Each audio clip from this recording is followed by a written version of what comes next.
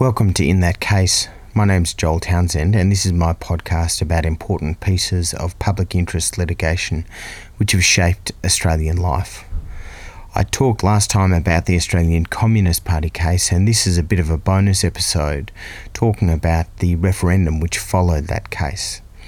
In the Australian Communist Party case, the High Court had struck down legislation which purported to make unlawful the Australian Communist Party.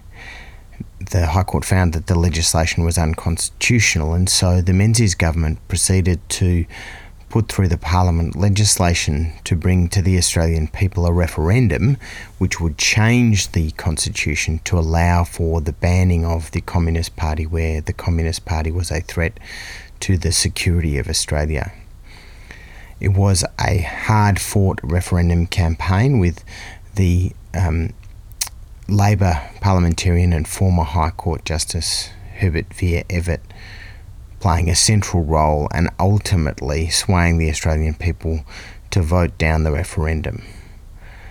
As for the episode about the Australian Communist Party case, I was lucky enough to be able to speak to Mark Ahrens, the son of Laurie Ahrens, a prominent Australian communist, and also to Justice Michael Kirby, formerly of the High Court, and to make use of some oral history material from the National Library of Australia in which Laurie Ahrens talked about his experiences. I started by talking to Mark Ahrens a bit about the personal implications for him of the referendum. Certainly I heard a great deal as I grew up about the attempts that were made by the Menzies government in the early 1950s to ban the Communist Party. I was born about 3 months after the referendum, and of course, if the referendum had been successful, then my father would have gone underground, and I was born 3 months later, and I wouldn't have even known him, perhaps for many, many years, either because he was successful in hiding out and directing the party's activities from the underground, or because he had been detected, arrested, and tried and jailed, because anyone who continued the activities of the Communist Party after the act had been upheld would have been liable for a jail sentence of up to 5 years. So these were the types of things that were talked about, not on a daily basis, but quite regularly, to illustrate the dangers that had existed to Australia's democratic freedoms.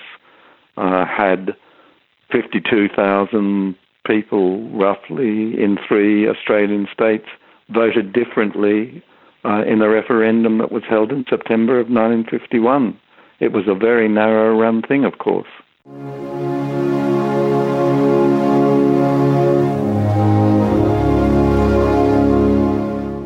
Laurie Ahrens, in his oral history, describes Menzies' desire to press ahead to put the banning of the Communist Party before the country in a referendum, and Evatt's famous campaign against the referendum. He determined that he was going to press ahead and seek power from a referendum of the people to ban the Communist Party. And of course, from the beginning it looked as though it was a lay-down misère for him. It was the height of the Cold War, the Berlin airlift had just happened, and the Korean War had broken out. And he set the referendum for the 28th of September, I think it was, 1951. Yeah. And at the beginning, Gallup polls, or public opinion polls, showed that the feeling in the electorate was overwhelmingly in favour of of a yes vote. And I think there were 3 main reasons why the referendum was defeated, and I'll rank them in the order of importance as I see them. First of all was the role of Evatt. Yeah. Dr. Evatt was as I think I've mentioned before, he was devoted to the ideas to the idea of civil liberties and to the idea of an Australian nationalist Australian foreign policy. And Evatt played a terrific role. I mean, I personally and a number of people are critical of him on a number of other issues. He was Did you actually know him, Laurie, or not? No, barely, no. Yes. No. I mean, not close personally. enough to talk with him. No, I never talked to him. I heard him speak and so on. And when we come to discussing the Petrov Commission, I can tell you some impressions that Ted Hill had of him. But Evatt played a remarkable part. There is no doubt about that. The majority, or at any rate the majority of the leadership of the Labor Party was against him. Really, they were frightened that by defending the communists, or they would appear to be defending the communists. Secondly, there was the very strong position of the industrial groupers, Santa Maria's men, some of whom openly came out and said they were in favour of the yes vote. People like Mullins and Keon and so on, who were then members of Parliament. As I think I mentioned earlier, the Federal Executive had directed the caucus to allow the bill itself to pass. So Evatt, almost single-handed in the Labor Party, one must say, rallied the forces and campaigned brilliantly. And I think because he was so good, I mean, he wasn't a great orator like Menzies, for example, but I recently, or 2 or 3 years ago, for another purpose, reread the press of the times. And the Sydney Morning Herald, which had come out in favour of the referendum, every newspaper virtually and every arm of the mass media had come out in favour of the referendum, and but you can see how they changed in the light of Evatt's campaign and the response. So he actually had an effect on the media too. Right? Indeed. It's very interesting to see the change and how they begin to wonder whether Evatt mightn't actually win, although they never said that. And I think the real reason for his campaign was because he honestly believed it. He was moved by a passionate conviction.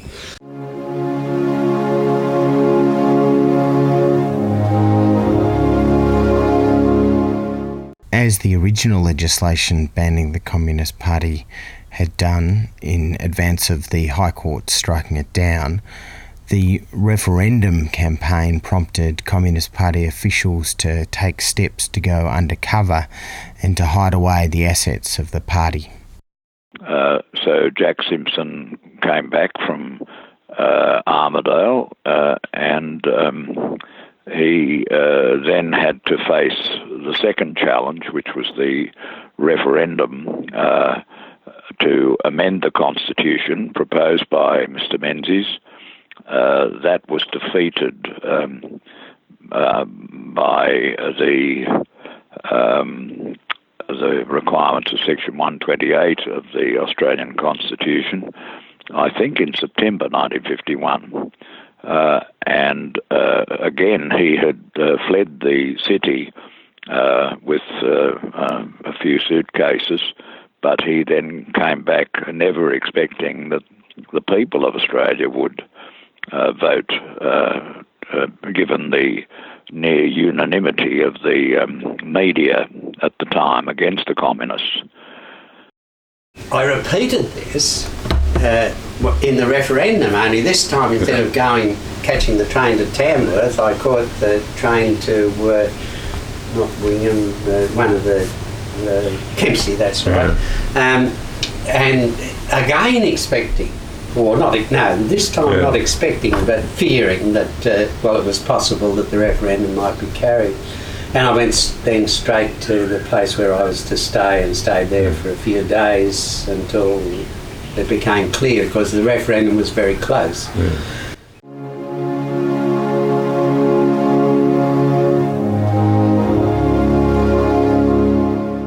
Justice Michael Kirby describes how initially the polls did not look promising for the Communist Party or for those who, for reasons of civil libertarian principle, opposed the referendum. Laurie Ahrens described in his oral history how he saw this as one of the major victories for civil liberties in Australian history. And his son, Mark Ahrens, describes how Laurie viewed the ethos of the Australian people in light of this result. When they conducted early polls about support for the referendum, those polls showed very strong majorities, getting up to 80% of the population in favour of the proposal to amend the Constitution to overcome the High Court decision. However, when it came to the crunch and the vote was taken, it got only 3 states. Tasmania fell into the yes camp at the last minute by a whisker, but it got 3 states, but it didn't get the 4 states that are necessary, and it didn't get the national majority that was necessary under Section 128 of the Constitution to give the proposed law the authority of the electors that is necessary to make it a valid amendment of the formal text of the Constitution. And as it turned out, the referendum was defeated very, very narrowly. I think, as I recollect it, by somewhere about 100,000 votes or even fewer in several million. And I think 3 states voted yes and 3 voted no.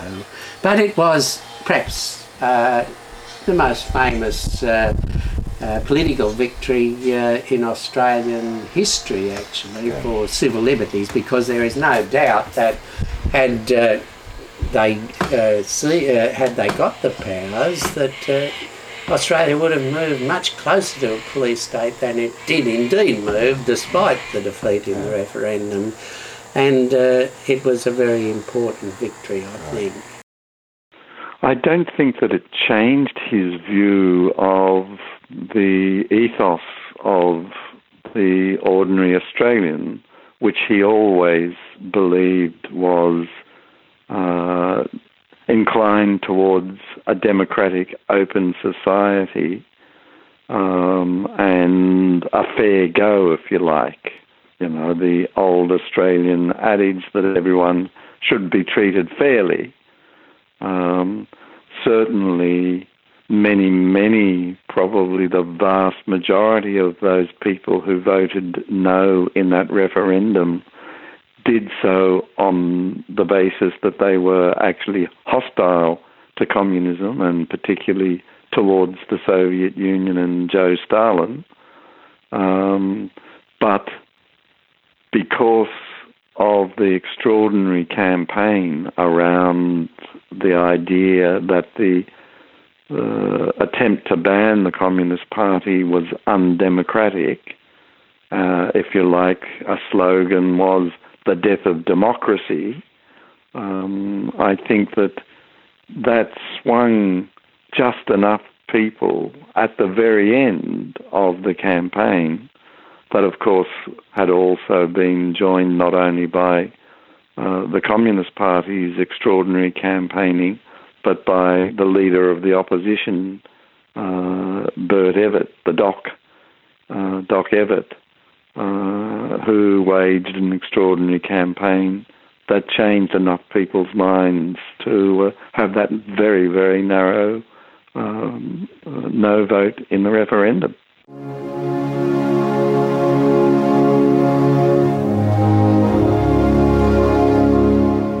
I asked Mark Ahrens what his father, Laurie, made of the decline and ultimate fall of communism over the second half of the 20th century. Well, I think that Laurie's positions had really altered from the early 1960s onwards, and particularly from the middle 1960s when he became National Secretary of the Communist Party. And that was part of a process of a new team, if you like, of communist leaders taking over from the old guard who had been totally cemented to the Soviet Union.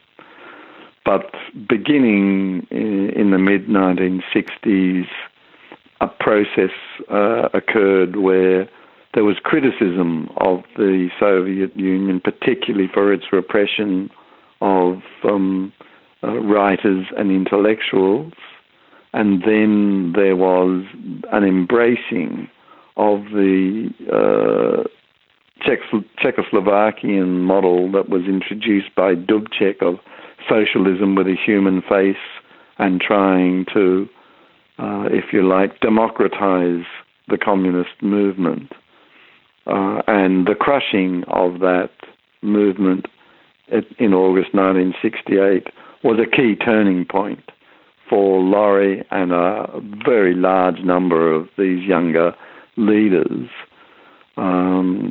So the events of 1989, when the Berlin Wall came down and Moscow's satellite states throughout Central and Eastern Europe collapsed, and then when communism itself collapsed in Moscow in 1991, I think Laurie saw as almost an inevitable consequence of the failure of the Soviet leadership to really listen to the voices that were trying to liberalize and democratize communism from the mid-1960s onwards, that included himself.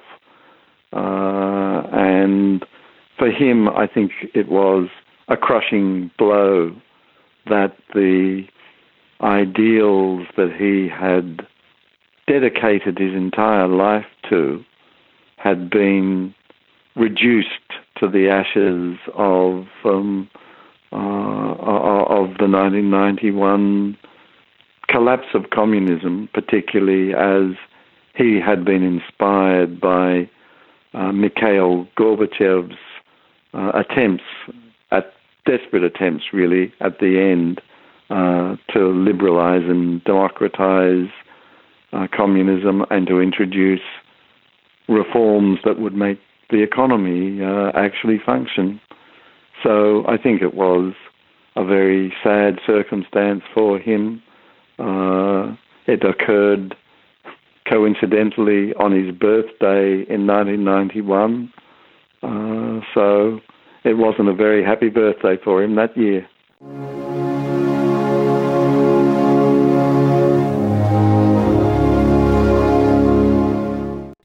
Thanks for joining me on this extra episode of In That Case about the referendum to change the Constitution following the Communist Party case. Thanks again to Justice Michael Kirby, to Mark Ahrens, and to the National Library of Australia. Please follow me on Twitter at TownsendJoelC. You can find previous episodes of the podcast on the website at www.inthatcasepodcast.com and on Apple Podcasts. I look forward to joining you next time on In That Case.